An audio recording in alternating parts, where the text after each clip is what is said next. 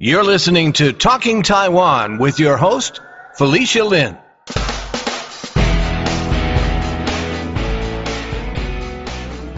On March 9th, Taiwan Post will be issuing a stamp commemorating the 150th anniversary of the arrival of Canadian missionary George Leslie Mackay in northern Taiwan.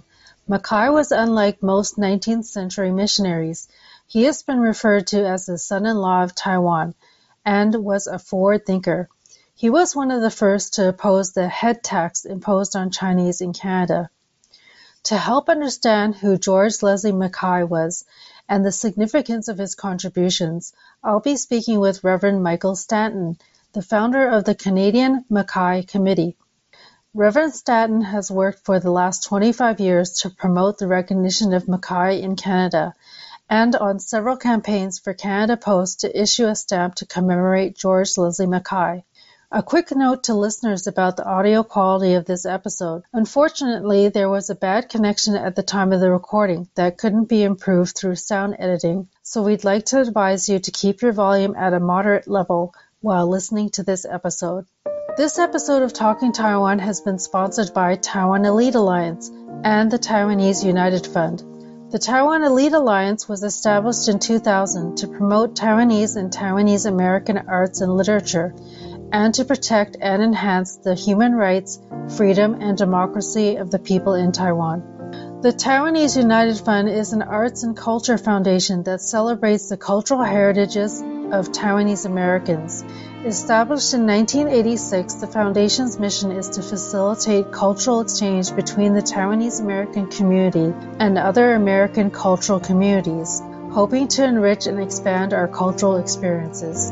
To learn more about TUF, visit their website at www.tufusa.org. Now, without further ado, here's our interview. Welcome to the podcast, Michael. Thank you. It's nice to see you again after many years. It's been 150 years since Dr. George Leslie Mackay arrived in Taiwan, and I understand that Taiwan Post is going to be commemorating this anniversary with the issue of a stamp on March 9th. So I wanted to have you on the podcast to talk about this. But before we get into that, I just wanted to ask, how and why did you end up in Taiwan yourself? Well, it started out because of Chairman Mao and the Cultural Revolution in China. I was a student radical at York University in Toronto in the late 1960s. And of course, this was when the Vietnam War and the Cultural Revolution were both raging. We all thought that we were all going to save the world by promoting revolution. So it was very involved in the anti-Vietnam War movement, and they got quite interested in China. And in 1967, the student Christian movement around the world actually had a China study year. And so our SCM branch at York University also had some programs on China. And I spent a lot of time going down to Chinatown to the Communist Chinese bookstore. It was called the Xinhua Suju, to buy stuff that we could lay out on a literature table at York University. I found out we could buy Chairman Mao's Little Red Book for 25 cents and got back to York University, and we could sell it for $1. Oh, wow. There you go. You had a little business. So thanks to Chairman Mao, we made lots of money for the student Christian movement. Anyways, my interest in China began at that point. And then when I went to seminary, it continued. And I was always bringing in, quotes from Chairman Mao and reference to China, and subscribed to their magazines when I was at seminary in Indiana. And when I was ready to graduate, one of my professors, who was also the head of the mission board of our church, the Christian Church Disciples of Christ, which is essentially an American denomination, said, we are starting a new program, a people-to-people program on China, and we'd like you to come and work for it as you're so interested in China. So I said, well, yes. And he says, okay, your first job is to learn Chinese. And if you're serious about this, you have to learn it, learn to speak it, read it, and write it, and do it well. So he says, you find a school and we will pay the tuition. So I found this 1-year intensive Chinese program at Cornell University, which was like ridiculously expensive, of course, Cornell being, but they paid for it all. And at the end of that year, we all did very well in this program. And then they sent us off to a second year at the Stanford Center, also called the Inter-University Program for Chinese Language Studies, which was located at Taiwan National University in Taipei. So that's how I first went to Taiwan in 1974. And was at that school for a year, and again, a year of intensive Chinese. More intensive because the school actually arranged for us to live with a mainlander family who spoke really, really good pure Mandarin. And so we and they gave them strict instructions. You are not to speak English with this foreigner, and force them to speak Chinese and learn. And the second, you are not to ask your kids are not to ask them to help with their English homework. So that's how I ended up first encountering Taiwan. It was all with National Taiwan University and mainlanders. So that's interesting. So at that time when people went off to study in China, Taiwan was considered China? No, but that in the 1970s, there were no Chinese language programs for foreigners in China. Okay. And later on, the Stanford Center, once China opened up, they did move. I believe they moved to, I can't remember if it was Tianjin or Shanghai, but the whole program moved from Taiwan to China. Right. Years later. Interesting. So how and when did you learn about Dr. George Leslie Mackay?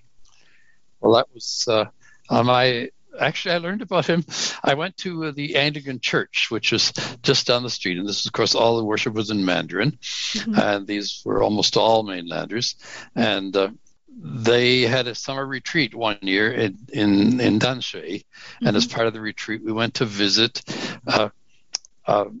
Aletha University and Oxford College and Mackay's gravesite. So that's where I first learned about George Leslie Mackay. And I actually met Seth Gua, who was quite old at that time, who was one of Mackay's grandchildren. Didn't really mean a lot to me now, but I have a picture of that. And my Taiwanese friends are so impressed. Oh, you met Seth Gua. So that was where I first learned about Mackay, but it didn't really enter into my world because I came back to Canada and worked at a program in the Canadian Council of Churches on developing people-to-people relations with China. And I eventually became disillusioned. I said, we're telling a lot of lies in this program. And I remember I was the editor of a little newsletter, very enthusiastic. I was very active in China friendship work. Went to China. We were invited by one of the United Front groups. So you returned to the States or Canada? After a year in Taiwan, I came back to Canada. Oh, okay. So in 75, you went back to Canada. 75. And so then I had responsibility for a little newsletter about general news about China and especially religion in China. So there was a big thing. The Bishop Zhen, who's still quite is alive and in Hong Kong, but very elderly, was arrested in Fujian and then thrown into prison. And so it was in the international news, so we just posted this little thing in our newsletter because it was news about religion in China. Well, the Chinese consulate didn't call us directly. They went through, other people and said they are not very happy that you published this news. I said, well, why? It's just news. It was, news, international news. I said, no, you don't understand. No one who is a friend of China would ever publish that news story about us arresting a Catholic bishop. And I was already beginning to have my doubts, and I guess that was the straw that brought the camel's back. I said, well, then, I guess I'm not a friend of China. At that point, had you visited China? Yes, we were on a month-long tour in 78. Okay. And it was... And then this happened after that? Sometime in there. I'm not quite sure when, but anyways... But then, so I left this program after my first assignment. I said I didn't want to renew my assignment with this program. Right. And that church said, well, the Presbyterian Church in Taiwan is looking for us to send somebody to Taiwan. And you've been there, and you speak Mandarin, so you're the man. And I didn't really want to go. Because, well, that's sort of a dead end for anybody who has a career in China. So, but they said, well, it's up to you, if you want, you can go and take a parish in some country church if you want then. And I said, oh, no, better go to Taiwan then. I went. Well, the Presbyterian Church asked many churches at that time. Now we are looking at 1979, right? Okay. This is after the Kuomintang had canceled the elections because of Carter establishing recognition with communist China, and the Dangwai movement was very strong and very active, and people could see there was going to be a crisis at some point, So the Presbyterian Church was asking churches who were friendly to but had never had missionaries in Taiwan if you could send a missionary to be a witness to whatever happens and to show your support. So from the beginning, I was a political missionary. So I went and I took a little tour of Europe and Southeast Asia on the way. When I got to Singapore, I went to the offices of the Christian Conference of Asia, which later got kicked out of Singapore for being too radical. And they were, oh, have you heard the news? Have you heard the news? I said, no. I said, well, Reverend Gao has been arrested. And the Reverend Gao was the secretary of the Presbyterian Church in Taiwan, and he had been arrested with others for helping hide Shirminda. This was just the end of April. And I said, well, what am I going to do? Here's my visa. And right on the visa, my Bao Zhengren, the guarantor, was Gao Junming. Oh, wow. So I went to Hong Kong, where we stayed with another missionary, and they said, well, you go and we'll be sitting by the phone if you come back, and we can come and meet you at the airport if they don't let you into Taiwan. So anyways, they let me in. I was met by the acting general secretary, who was Aboriginal minister, Reverend Lin, and the English assistant, who was an English missionary, Elizabeth Brown, the airport. And she said, well, we don't know what's going to happen. They may kick all the missionaries out. Everything is in a chaos. We don't really have time to give you any training.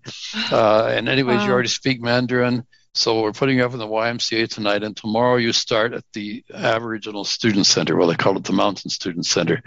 This was for Dazuan and post-secondary Aboriginal students in Taipei. It was not too far from Taida and the Taipei Gongzuan, Taipei, which is now Taipei Keji Dashi, Taipei, what is it?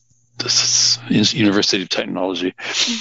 So, and they said, and we don't know why they let you in, because on your CV, they saw your background in China and the Chinese Friendship Association and so on and so on. And we're pretty sure that they let you in because they figure that you will say something or do something stupid.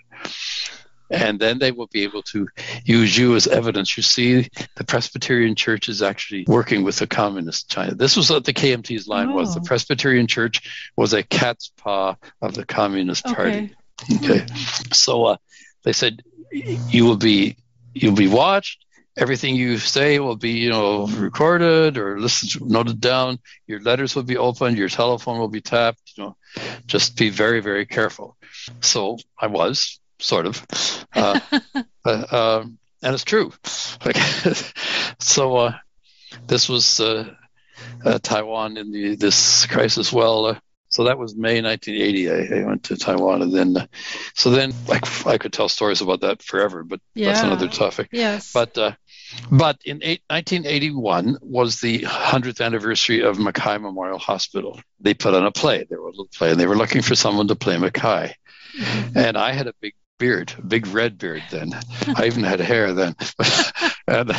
and they said, you're the man. You're going to be Mackay. And I said, but I don't even speak Taiwanese. It's okay. You can speak Mandarin for your parts. And so that was what I began to learn about Mackay and playing Mackay in this play in 1981 at Mackay Memorial Hospital. Oh, wow.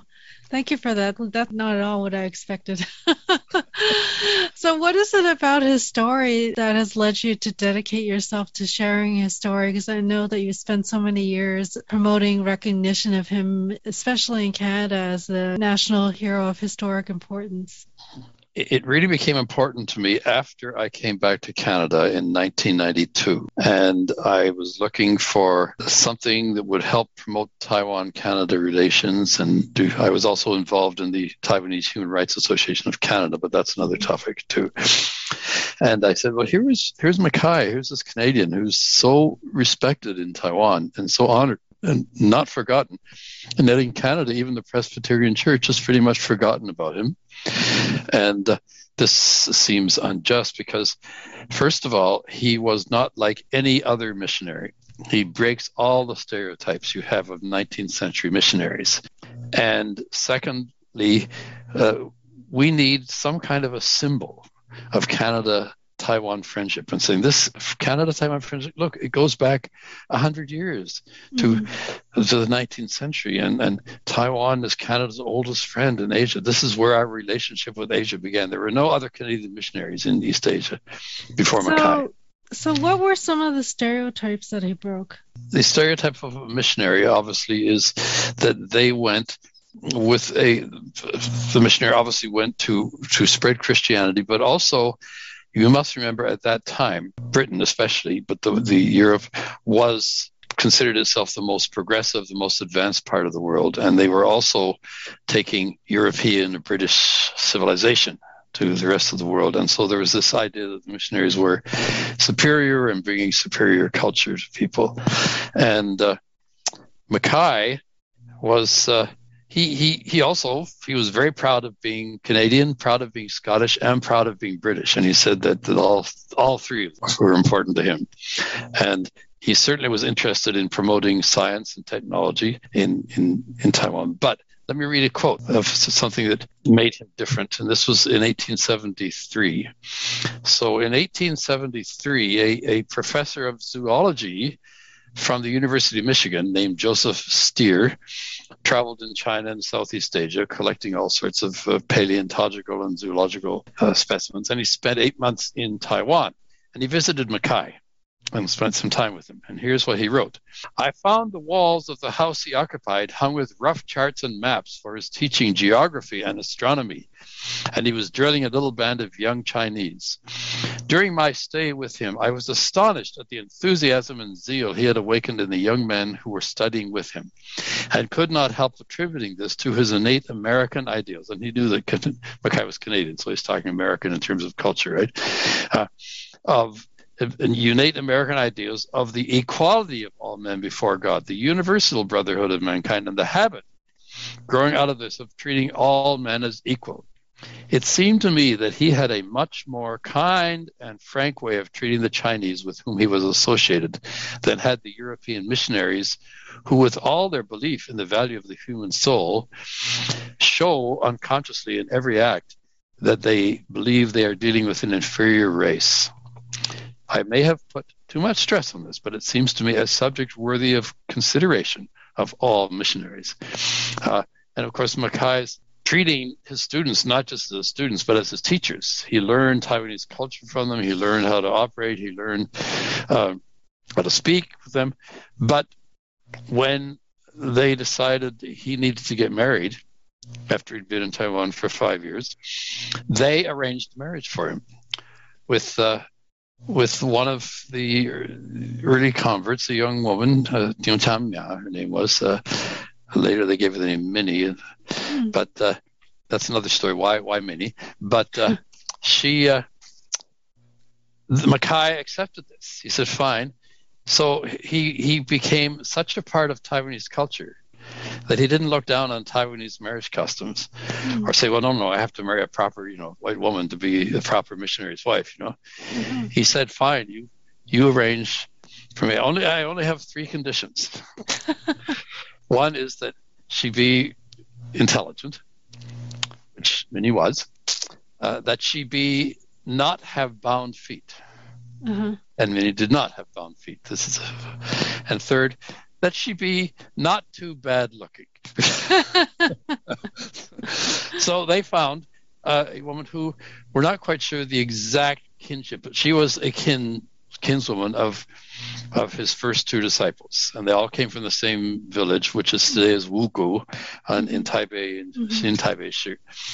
And so they married. They got married on May 27th, 1878, at the British consulate. And people say, well, why did he get married at the British consulate? Well, what other minister was there to marry them? But I think Mackay had already been criticized for this decision by the missionaries, who said, he's going to regret this. Being married to a local woman. Married to a Chinese. And not only that, they said, well, I don't know if they said white man or European man, but European men are not meant to marry Chinese ladies. And he wanted this to be seen as legitimate, so he had the consul perform the wedding in the presence of other foreigners and people from his small followers. And he had to defend this to the Foreign Mission Board. He only told the Foreign Mission Board he had been married after they got married. Okay. And he wrote a letter, and he said, and I believe, as my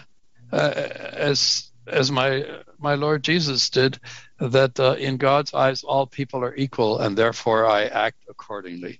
So Mackay was that kind of person. He didn't just come to teach; he came to learn, and became part of the community. Which is why he was so much loved. All missionaries, well, not all of them, set up hospitals and schools, right, and go around and establish churches. But he was only one of 3 missionaries in the 19th century that married a Chinese wife. And he had a unique relationship with the people that no other missionary had. So that's why they call him the son-in-law of Taiwan. He married into Taiwan. Yes, literally. And what can you tell me about his upbringing? Because I think that definitely influenced the values that he had.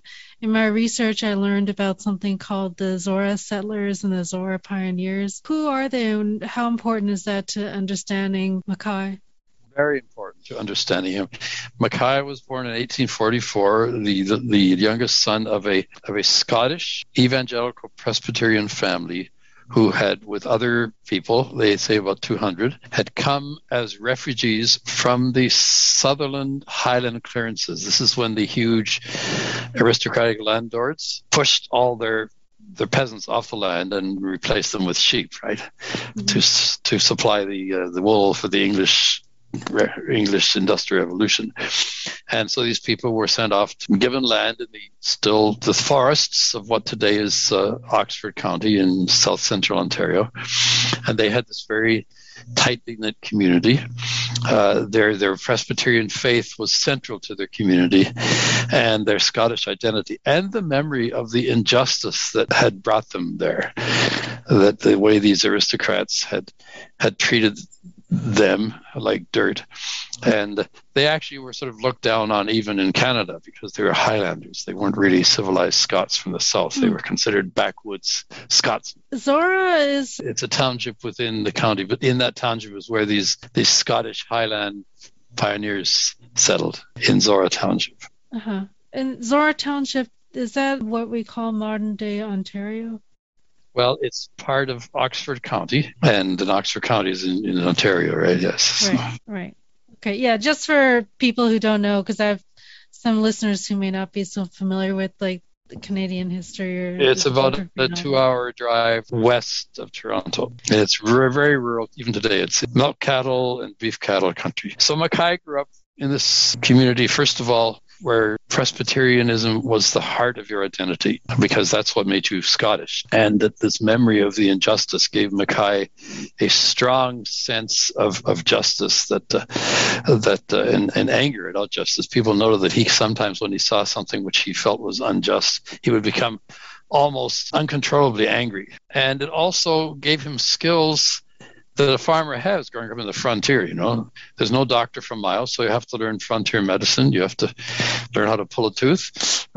You have to learn, to get up at the dawn and work in the winter. The cows have to be fed and milked, and you just keep going, even if you're feeling sick. So all of these skills and attitudes and this strong concept of the equality of all people and the emphasis on justice were something that contributed to Mackay's success in Taiwan. So let me give an example of this. Mackay is famous for pulling teeth, right? Yes, that's what I wanted to ask you about. But he was not a dentist. I mean, people still, you ask people in Taiwan, not everybody knows, they know the name Mackay because of this humongous Mackay Memorial Hospital that has branches in Damsui, Taipei, Hsinchu, Taichung, and Taidong. And it's huge. It's a huge hospital. It's the biggest private hospital in Taiwan. But they say, oh, well, who was he? Oh, well, he was an American dentist or an American doctor. Well, here's how he didn't go planning to pull teeth. So here's his own account of do-it-yourself dentistry, which he learned back in the frontier in Zara. Mm-hmm. My first attempt to extract a tooth was in 1873. Leaving Dektan, that's Hsinchu, with the students one day, we were followed by a dozen soldiers who had been sent to watch our movements. So they're even suspicious of him. The Qing dynasty was suspicious of what he was up to. One of their number was suffering intense pain from a decayed tooth. He said, "There is a worm in it." I had no forceps, but after examining it, I got a piece of hardwood, shaped it as desired, and with it removed the tooth. It was primitive dentistry, to be sure, but the tooth was out, and the poor soldier wept for joy and was most profuse in his gratitude. And so from that time on, Mackay found that pulling teeth was a way to overcome prejudice and suspicion because of the immediate relief of pain from the well, we call it the root canal, the infection there. Mm-hmm. So he made that part of his program, his act. So they'd go stand in front of a temple, which of course was the town square, the market, where all around the temple square. And they first pull teeth, distribute medicines to people, and look at some people who were sick. And then after that, they would sing some hymns. And then he'd preach a sermon, right? Or his students would preach a sermon. And they would itinerate all over Taiwan, strangely enough, in bare feet. Oh, wow. Because there were no roads to speak of, right? You were trekking through the mud anyways. Mm-hmm. And walking with shoes was just very hard on the feet. So this kept them from getting corns and calloused feet. So. Oh, interesting. Yeah, and so what were some other misconceptions about Mackay? I believe a lot of people, there were some misconceptions about the interaction he had with the indigenous people, like how much interaction he had. Well, Mackay was criticized in his own lifetime for going native, but also he insisted.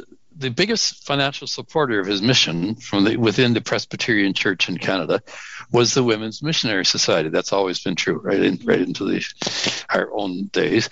And so other missions have lots of women missionaries. These were generally single women, who not having got married, went off to be a missionary somewhere and found a life there, and often did a lot. But Mackay said, we don't need these women to come here to teach sewing and tea making, and we're not teaching English anyways to Taiwanese women. Our Taiwanese women converts can do it better, and they don't have to learn the language. They know it. They don't have to learn the customs, and they know everybody, and so they can enter right into the kinship networks and the homes of people. And we don't need women as teachers in the girls' school because his wife became the head of the girls' school. Many became the head because we have people who are able to teach already. Mm-hmm. So what we need is a doctor. We need doctors to come here.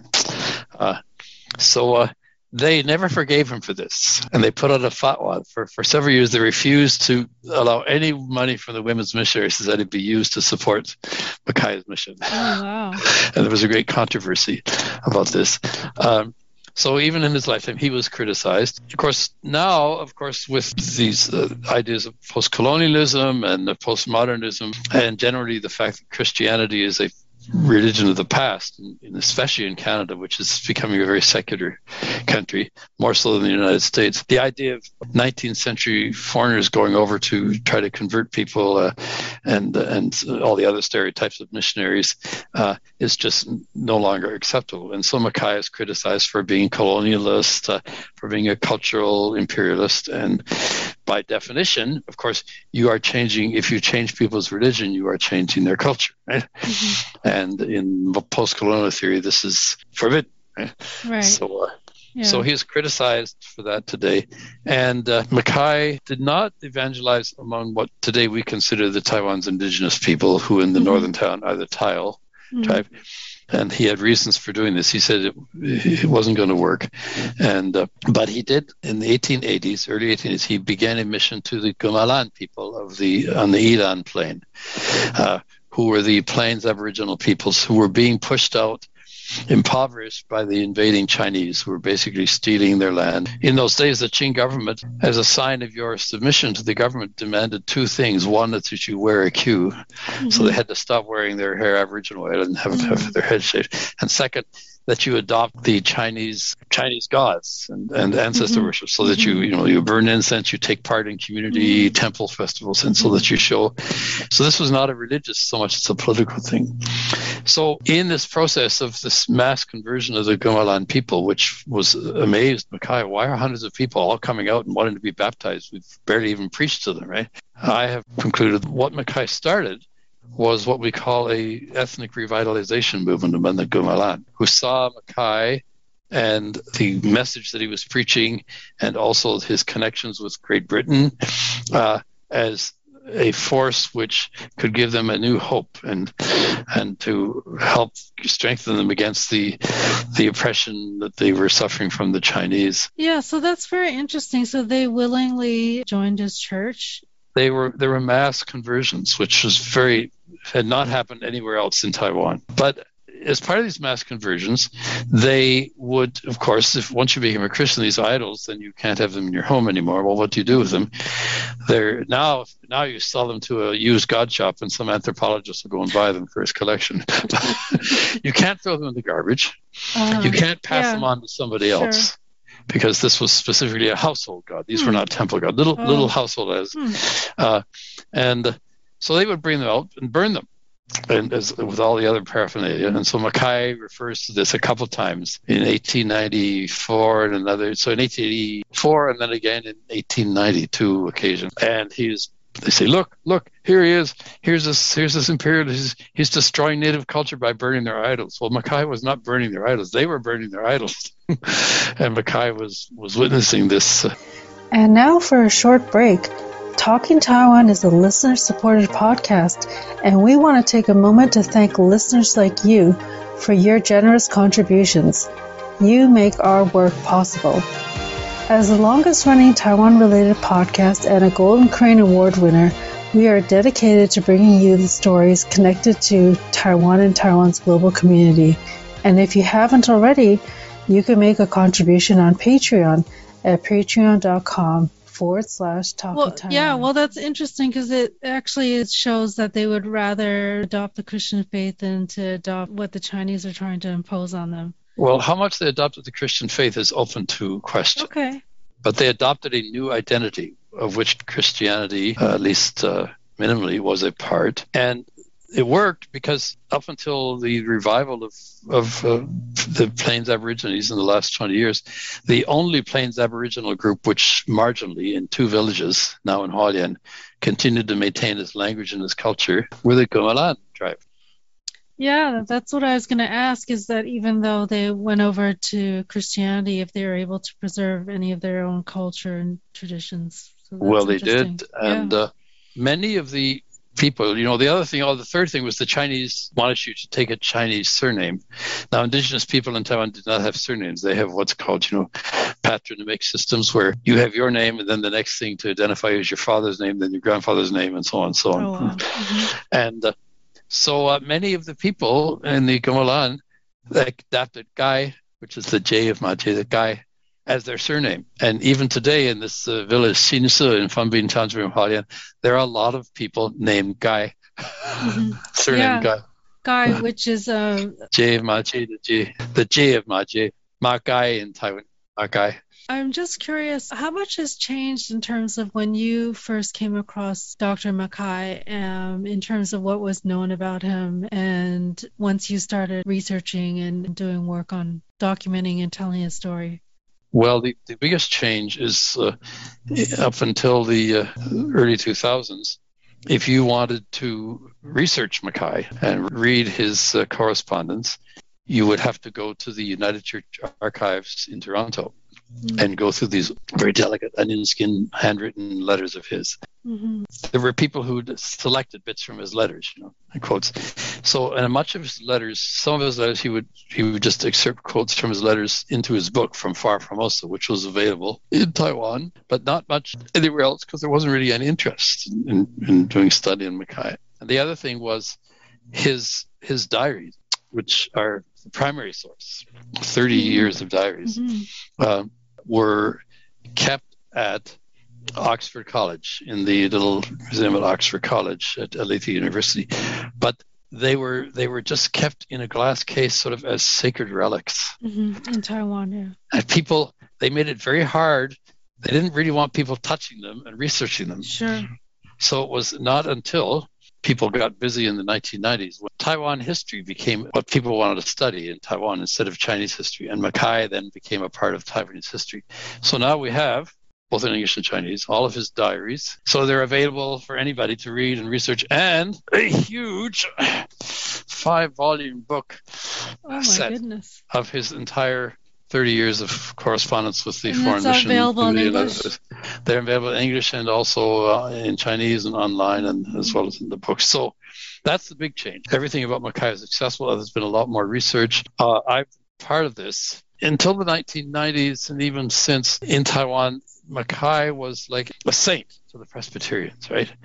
And so what was written about him, and when they talked about him, and they did commemorate, they always commemorated the day that he landed as the anniversary of all of the church in northern Taiwan, March 9th, was sort of what we call a hagiography, stories about saints, illustrative stories about saints, and out of these comes legends, which weren't really true, but that's happened with other saints too, right? Catholic saints.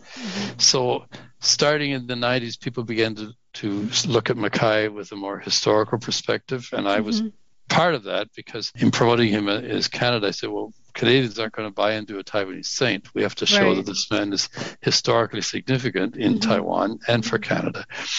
So in 1997, I organized the first ever, even in Taiwan, international academic conference on George Leslie Mackay and his legacy in Canada and Taiwan. And it was a big success, and that's really gave a big push to Mackay studies, both in Taiwan and Canada.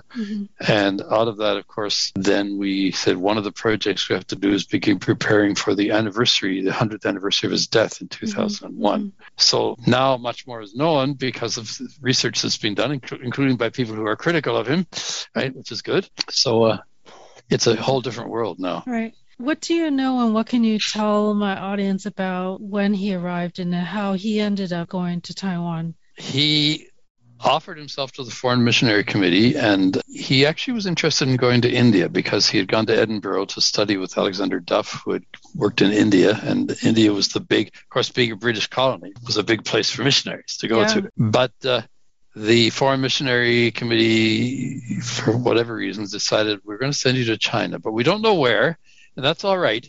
You just take the boat to China, and you go and visit our fellow Presbyterians, the English Presbyterians, who already from the 1850s had a mission in Xiamen, Amoy, right? Which of course speaks the same language, the Nanhua. So he did that, and took the ship from San Francisco across to Hong Kong and then up to Amoy, and they suggested, why don't you go look at Taiwan? Because we have a mission there in the south, but there's not many people, and we need people in Formosa. They always call it Formosa. So on December 29th, 1871, he arrives in Takao, Kaohsiung, and meets Ritchie, who was the English Presbyterian doctor who was the missionary. And after 2 months really, of intensively studying both written Chinese and spoken Amoy, they take the boat up to Tam Sui, and they get off, in Mackay's diary records, about 3 o'clock in the afternoon. They get off the boat and they land, and something said to him, this is the place. And he immediately fell in love with this place. And of course, it's beautiful with Guanyin San on one side and Yanmin San on the other in the river. And that was March 9th? That was March 9th. And that was the beginning of the mission. That's why we celebrate March 9th. So he said he felt like it was as if his suitcases had been labeled from Zora to Tam Sui, China, even though he didn't know that's where he was going. And we can see from the stamp in the background there why he had the nickname the Black-Bearded Barbarian, right? Right. It's famous for his beard. Yes. In those days, I guess the Taiwanese used to call a lot of the foreigners like barbarians, right? Is that how that works? Huana, right? Huana. Yeah. And that actually helped his connection with the Gumalan. They said, they call us Hana, and they call you Hana. Yes, they So call the Aboriginals also. So we're brothers. You see, we're brothers. We're all Hana, and because we're not Chinese. As we talked about, they're going to be marking the 150th anniversary of his arrival, and I understand that you've been campaigning to get Canada Post to issue a stamp to commemorate this 150th anniversary, and I understand that it hasn't been approved. And so I was wondering if you could talk a little bit about your work with that, because as we mentioned, Taiwan Post is issuing a stamp, but Canada Post has turned it down. So could you compare the journey or the procedure that you had to go through to get the stamp approved by Canada Post versus Taiwan Post?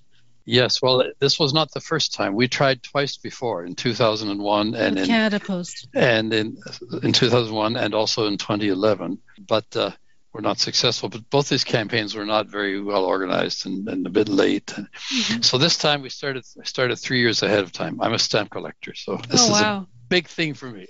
Okay, I understand. And we did get a stamp from Taiwan in 2001, mm-hmm. but that took some string pulling and personal guanxi even to get it in Taiwan in 2001, but they did come up with a stamp, a beautiful stamp in 2001. Mm-hmm. So we started the campaign and got support. We got the petition. We had letters. I wrote a 21-page dossier addressing every question and possible objection that I could think of. He's a missionary. Why do we want to commemorate a missionary?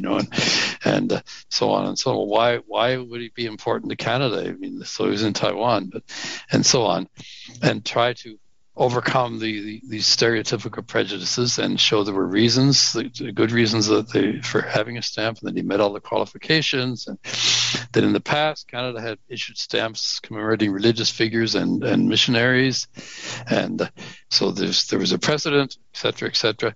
We got members of parliament to write letters of support, former diplomats, including the former ambassador in Taiwan, and then he was Canada's ambassador in China, wrote a very strong letter of support. All the churches, the United Church, Presbyterian Church, wrote letters. We got all these letters of support, and so we did everything I thought we could possibly do. And it wasn't enough. Canada Post is actually it's a gongo. It's supposedly a private corporation, and so they have what they call a stamp advisory committee, mm-hmm. which looks at anybody can submit a suggestion for a stamp. Sure. I think the same thing in the United States, and the stamp advisory committee is supposed to look at them all and sort through and say, well, we think these ones would be good.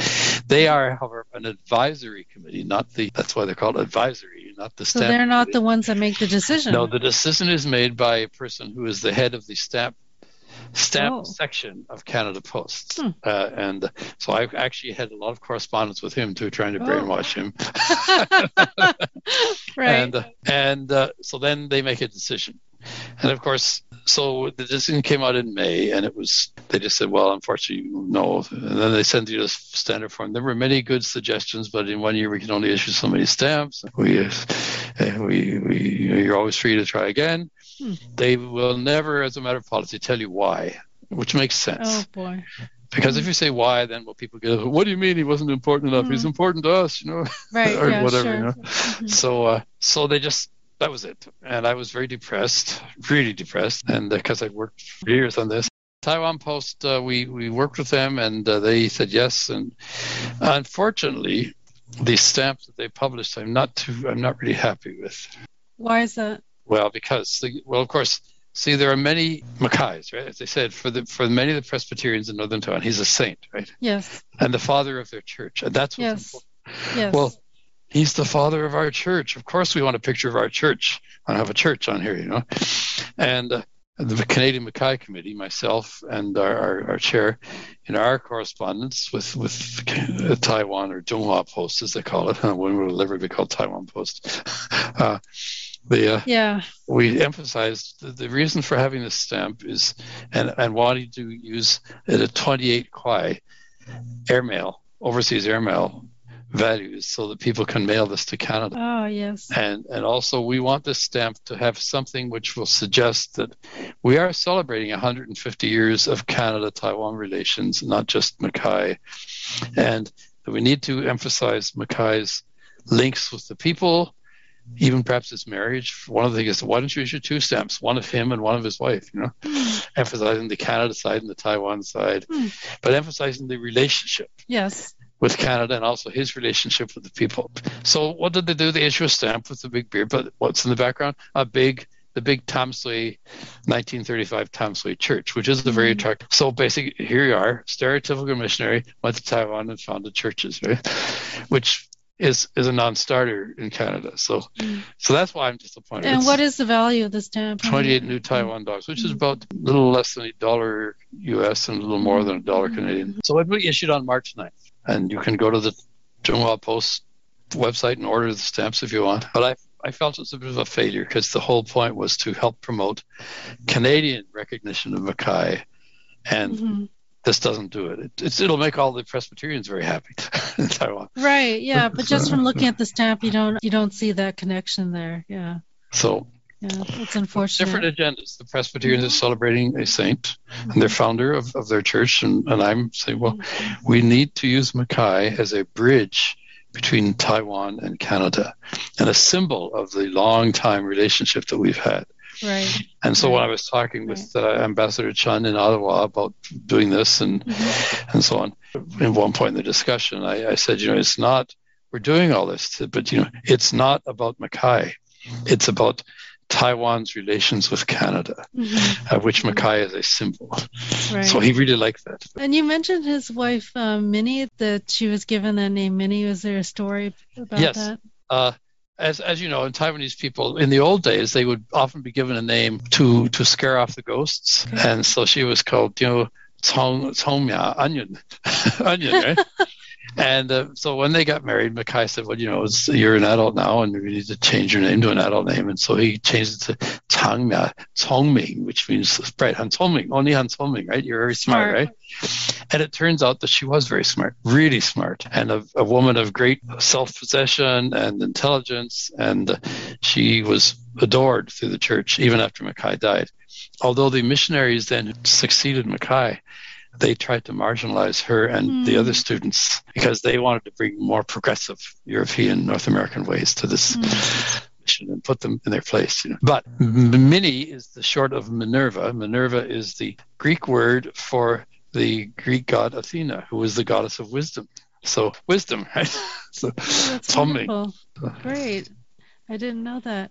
Well, the other interesting thing is that he's often referred to as Dr. Mackay, but the doctor is the Doctor of Divinity, right? That's an honorary degree they gave him when he came back in 1881, right? Okay, yeah. Because I wonder if people think that he was a medical doctor or whatever. Well, many people do, yes. They do, because obviously you see Mackay Hospital will help them. Yeah. Right. So what are some of the lasting contributions that he's made that we can still see in Taiwan? You've alluded to some of them. Well, obviously the church is there, and so you see that in all the Presbyterian churches in northern Taiwan. The south of Taiwan, south of Taichung, was of course the English Presbyterian mission, but now they're all Presbyterian church in Taiwan. So one of the things they're doing in Taiwan as activities is they're having like little pilgrimages, just like the Catholics have pilgrimages. So they'll go visit the different churches which were founded by Mackay, and somebody give a little talk about Mackay. How many were there? Well, he founded 60 congregations. None of the buildings are left at that time, so all of they're modern buildings.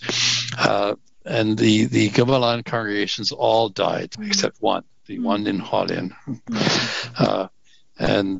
So that's why I say maybe they weren't really that deeply converted to Christianity. Right? But the next thing you see is the institutional memory. Of course, the first thing that dominates everyone's mind is Mackay Memorial Hospital. Mackay, yes, did dentistry, passed out quinine for malaria, did simple operations, helped people, and had the clinic, which was built in 1881 in Tam Sui. And of course, he didn't staff it much of the time. There was a Dr. Johansson and the doctor from the British consulate who volunteered his time, and his students also were trained in simple medical procedures. So people would come there for treatment, but he was basically traveling around the country, pulling teeth and doing. Sometimes he did simple operations. He records that somebody was injured by an Aboriginal arrow shot by the tile people, and he had to extract the arrow and do the little operation. So you see the Mackay Memorial Hospital. And then you see the institutions of Aleta University, which is on the campus is the original Oxford College, which was built in 1880 and opened in 1882. And then beside it is Tam Kang High School, which actually includes everything from a nursery right up to high school, which was founded in 1914 by Mackay's son, George William Mackay, who came back as a missionary himself in 1912. 10 years after his father had died. But the other thing is, in the memory that people have of Mackay, they have these wonderful stories of how he was just so such an inspiration to them, and how he taught them to appreciate nature, how he taught them to study all the time, how he taught them how to love people, and he's important in that his grave, of course, is there, and this is also a pilgrimage site and sort of a historic site in Taiwan. So this is a way that he's remembered. But now there's another way that he's remembered, and that is in the spirit of the Presbyterian Church in Taiwan. As a Scottish John Knox type Presbyterian, Mackay believed very strongly in what today we call human rights, although that word didn't exist in Mackay's day. Talked about the equality of all people before God. And also that essentially, although governments are not necessarily evil, that the church is not subservient to the government. And if the governments are doing things which violate God's laws, which now include this idea of human rights, then Christians have a duty to resist and oppose this. Even if it costs something. And this is what the Presbyterian Church did, particularly starting in the 1970s, right? With the Declaration on Human Rights and the statement on our national situation and the appeal for more religious freedom and language rights. So the spirit of the Presbyterian Church in Taiwan today, we could trace that in some way back to Mackay and that Scottish Reformation spirit that he filled his students with, and they filled their generations and so on. I understand that he was actually quite forward thinking and ahead of his time. I understand that he was opposed to something called the head tax in Canada. Can you tell my listeners what that is, and how did Mackay learn about it, and how did he oppose it? Well, in 1875, the United States didn't just impose a head tax; they banned all Asian Chinese immigration. Yes, the Chinese exclusion. And then many Chinese began coming from California, where they were being persecuted and in mob violence, lynched, to Canada, where the gold fields were opening up in the Cariboo. And so then, of course, Canadian white people began saying, oh, these Chinese are taking over and so on. And they wanted, in British Columbia especially, they said, look, they eat weird food. They have heathen customs. They're dirty. They're not honest. And also, they're going to corrupt people. So we need to pass a law which will restrict immigration like the Americans have, or ban immigration. The government at that time was not inclined to do so, to their credit, but they did eventually because of one small riot which happened in Vancouver, not because of the Chinese, the Prime Minister at the time, Sir John A. Macdonald said, but because of the danger of civil disturbances in Vancouver by the white people. They passed a law that imposed a $50 head tax on Chinese. Now, Mackay was in Canada when that happened, and he said he began to oppose this quite openly and said this was un-Christian, un-British, unconstitutional. It was immoral, that Canada needs everyone to help build this country, and that the Chinese are as good a citizen as any British Canadian, and perhaps, as far as the morality is concerned, even better. So he began speaking about it then, that they went back to Taiwan and was out of the picture, and the head tax was instituted finally in 1885. When he came back in 1893, his wife and his student, who later became his son-in-law, they said, oh, well, you have to pay the head tax before you can land. And Mackay was outraged and began that very weekend speaking at a church in Vancouver about governments with unjust laws that will be judged by God for their injustice. And so he started a campaign. It's a one-man campaign, but he was very charismatic, speaking about the head tax and urging people to oppose it. So the first meeting was held in December 1893, only weeks after he got back in Woodstock in Oxford County, where all the local political leaders and the clergy were all there, and Mackay spoke, and they all passed a resolution urging the government to repeal the head tax. And he did this all across Eastern Canada. There weren't really any Presbyterian churches in Western Canada at that time. And eventually in 1895, got the Presbyterian Church in Canada, where he was moderator that year, to pass a resolution opposing the head tax and agree to send a delegation to visit the Prime Minister and express their opposition. They passed the resolution, but that visit never happened. The Prime Minister of the day died, and then there were some other issues, and Mackay then went back to Taiwan, so that it all came to nothing. But Mackay is this lonely prophet, unique. And I've researched this. I've looked at old newspapers in different cities and had friends research things for me. Unique among white Canadians for speaking out vigorously and planting his flag on the side of the Chinese and saying this has got to stop. It is immoral. What are some things that are his lasting contributions that we can see in Canada today? Well, that's the thing. There aren't really lasting contributions. I mean, his prophetic opposition to the head tax is something which Canada should learn a lesson from. Had we listened to him then, we wouldn't have had the head tax apology and compensation issue, and have begun to confront our history of racism, but that didn't happen. In Oxford County, he is a local hero, very much so. And now there are sites where his memory can be touched, and you have to have a site for this type of memory. Right? For most of us, it's a gravestone, right? We go to visit our parents' graves, right, because it's a gravestone. But for Mackay, what's the site? He's buried in Taiwan. So in 2001, we got the Ontario Historical Foundation to put up a plaque in the church in the village of Embro, which is the village within the township of Zara, commemorating Mackay. And that became a site where people could go, and Taiwanese groups go and take a picture with themselves. Then in 2004, Aletheia University, which was built with contributions from the people of Oxford County in 1881, donated a huge statue of Mackay bust, which now stands on the park-like grounds of the old county courthouse. Very impressive. You're saying in Oxford County? In Oxford County. Woodstock is the largest city in Oxford County. So he's remembered, and then Woodstock, actually in 2000, established a sister city relationship with Tam Sui Town, and they've had delegations go back and forth. And then the high school and Tam Kang High School, through the efforts of the principal of Tam Kang, also established a sister school relationship, and they've had 3 exchanges. This matters very much to Taiwan. You might say, well, Oxford County is not that important, but it's Taiwan's, as far as I know, it's Taiwan's only sister city relationship in Canada. We tried to get one in Toronto, and we didn't get very far. Is there anything else that you could share that you came across in your work and research about Dr. George Leslie Mackay that you'd like to share that we haven't talked about? Well, yes. Okay. Like so many of these 19th century intellectuals, missionaries, Mackay had a great intellectual curiosity. He loved studying nature, especially shells, corals, astronomy, botany. And as he traveled around with the students, they would collect all sorts of samples, and he would give talks about this. First of all, so in Oxford County, he had courses in geology and botany and astronomy.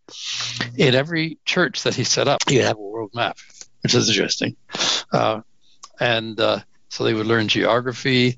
So his intellectual curiosity became part of his mission, and that continued in the high level of scholarship and intellectual level of clergy education in the Presbyterian Church in Taiwan. But you collect all these things. So he had this museum, this huge collection, and he used it in teaching. And so some of these idols didn't get burnt, and people would convert to the Christianity. They would they say, what do you do with the idols? Give them to me. I'll put them in my museum.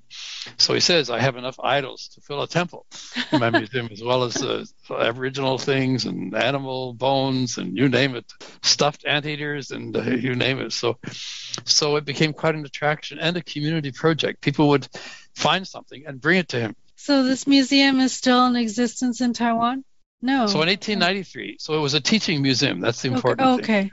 Okay. And it wasn't just collecting curios. Mm-hmm. So he even researched Chinese traditional medicine in the museum. He had all these little matchboxes labeled in Romanized Taiwanese and with the Latin name of each of these medicines, which his students taught him. So we know that in his medical work, he also used traditional Chinese medicine. The students were trained in this. So when they went off to be the pastor of one of these chapels, they were teachers, they were doctors, they did a little bit of everything. And so it was what we call a multifaceted mission. Mm-hmm. So anyways, in 1893, coming back to Canada, he brought back 16 crates of things from his museum. And we actually have in his diary, he loaded 56 of these little gods. Wow. These were not big temple gods. These were little household gods. Sure. And to set up a missionary museum at Knox College in Toronto. This is the Presbyterian Seminary. Mm-hmm. And in 1894, we see in his diary, setting up the museum. And that missionary museum didn't last too long. In 2012, they decided to build a new Knox College in Toronto. And so the old Knox College, the new one, didn't have room for a museum. People said, why do we need a missionary museum anyways? And that all went into the new University of Toronto Museum, which in 1915 then became today's Royal Ontario Museum, which is the second largest museum in Canada after the National Museum in Ottawa. And they sat there in storage for 80 years. Oh, wow. Pretty much forgotten, although people knew they were there. So when we had this conference in 1997, my colleague, who had written about Mackay, said in his diaries he talks about these boxes with gods. They're in there somewhere. We have to find these in the museum. Yes. So we went and we found them and all these Aboriginal artifacts, magnificent weaving, and the most spectacular piece was an entire Gumalan tribe bridle of the headdress, amber jewelry, beads, spectacular outfit. And that is now considered a national treasure in Taiwan, and that's in the Royal Ontario Museum. So people can visit the Royal Ontario Museum and see these artifacts now? Little bit, only a tiny little bit. However, in 2001, the Sun Yi Museum of Formosan Aboriginal Peoples, that they call it, in Taipei, paid a huge amount of money to bring back a selection of these artifacts displayed for the centenary. It was a huge hit in Taiwan. And that was the first time they'd ever been seen in Taiwan, because after Mackay died, no one knows what happened, but that museum just disappeared. There's no record in minutes of meetings or anything. His teaching museum you're talking about. Yeah, that teaching museum. Yeah. So the things he collected, the oldest collection of indigenous artifacts anywhere in the world, for Taiwan indigenous artifacts. Had Mackay not sent these back, this amazing cultural heritage of Taiwan, of Tile people and Gumalan people would have been lost. So that's my favorite story about Mackay. Yeah. Well, I want to thank you so much for your time. We may need to have you back because I think you have a very interesting story and background in terms of the work that you've done and your connection to Taiwan and the Presbyterian Church. But that's probably a story for another day, right? Yes, and I love to tell stories, Lao Sang Tan Tan. Great. So it's been a great pleasure to talk about Mackay, and I hope that this will help in some way to promote his cause in Canada and in the United States. Yes. Maybe dispel some of the myths or stereotypes about him as well. Right. So thank you for having me. Thank you. I've been speaking with Reverend Michael Stanton about the life and contributions that Canadian missionary George Leslie Mackay has made to Taiwan. Reverend Stanton is the founder of the Canadian Mackay Committee. Those interested in contacting the Canadian Mackay Committee can email them at canadianmackay@gmail.com. This episode of Talking Taiwan has been sponsored by Taiwan Elite Alliance and the Taiwanese United Fund. The Taiwan Elite Alliance was established in 2000 to promote Taiwanese and Taiwanese American arts and literature, and to protect and enhance the human rights, freedom, and democracy of the people in Taiwan. The Taiwanese United Fund is an arts and culture foundation that celebrates the cultural heritages of Taiwanese Americans. Established in 1986, the foundation's mission is to facilitate cultural exchange between the Taiwanese American community and other American cultural communities, hoping to enrich and expand our cultural experiences. To learn more about TUF, visit their website at www.tufusa.org. If you enjoyed this episode, go on over to Audible or Apple Podcasts and leave us a review there. It helps others to discover Talking Taiwan. Tell a friend about us or subscribe to us on your favorite podcast platform. To learn more about any of the items mentioned in this episode, visit our website, talkingtaiwan.com. There we'll list any related links. Thank you for listening to another episode of Talking Taiwan. I'm your host, Felicia Lin. Talking Taiwan is brought to you by Forumosa.com.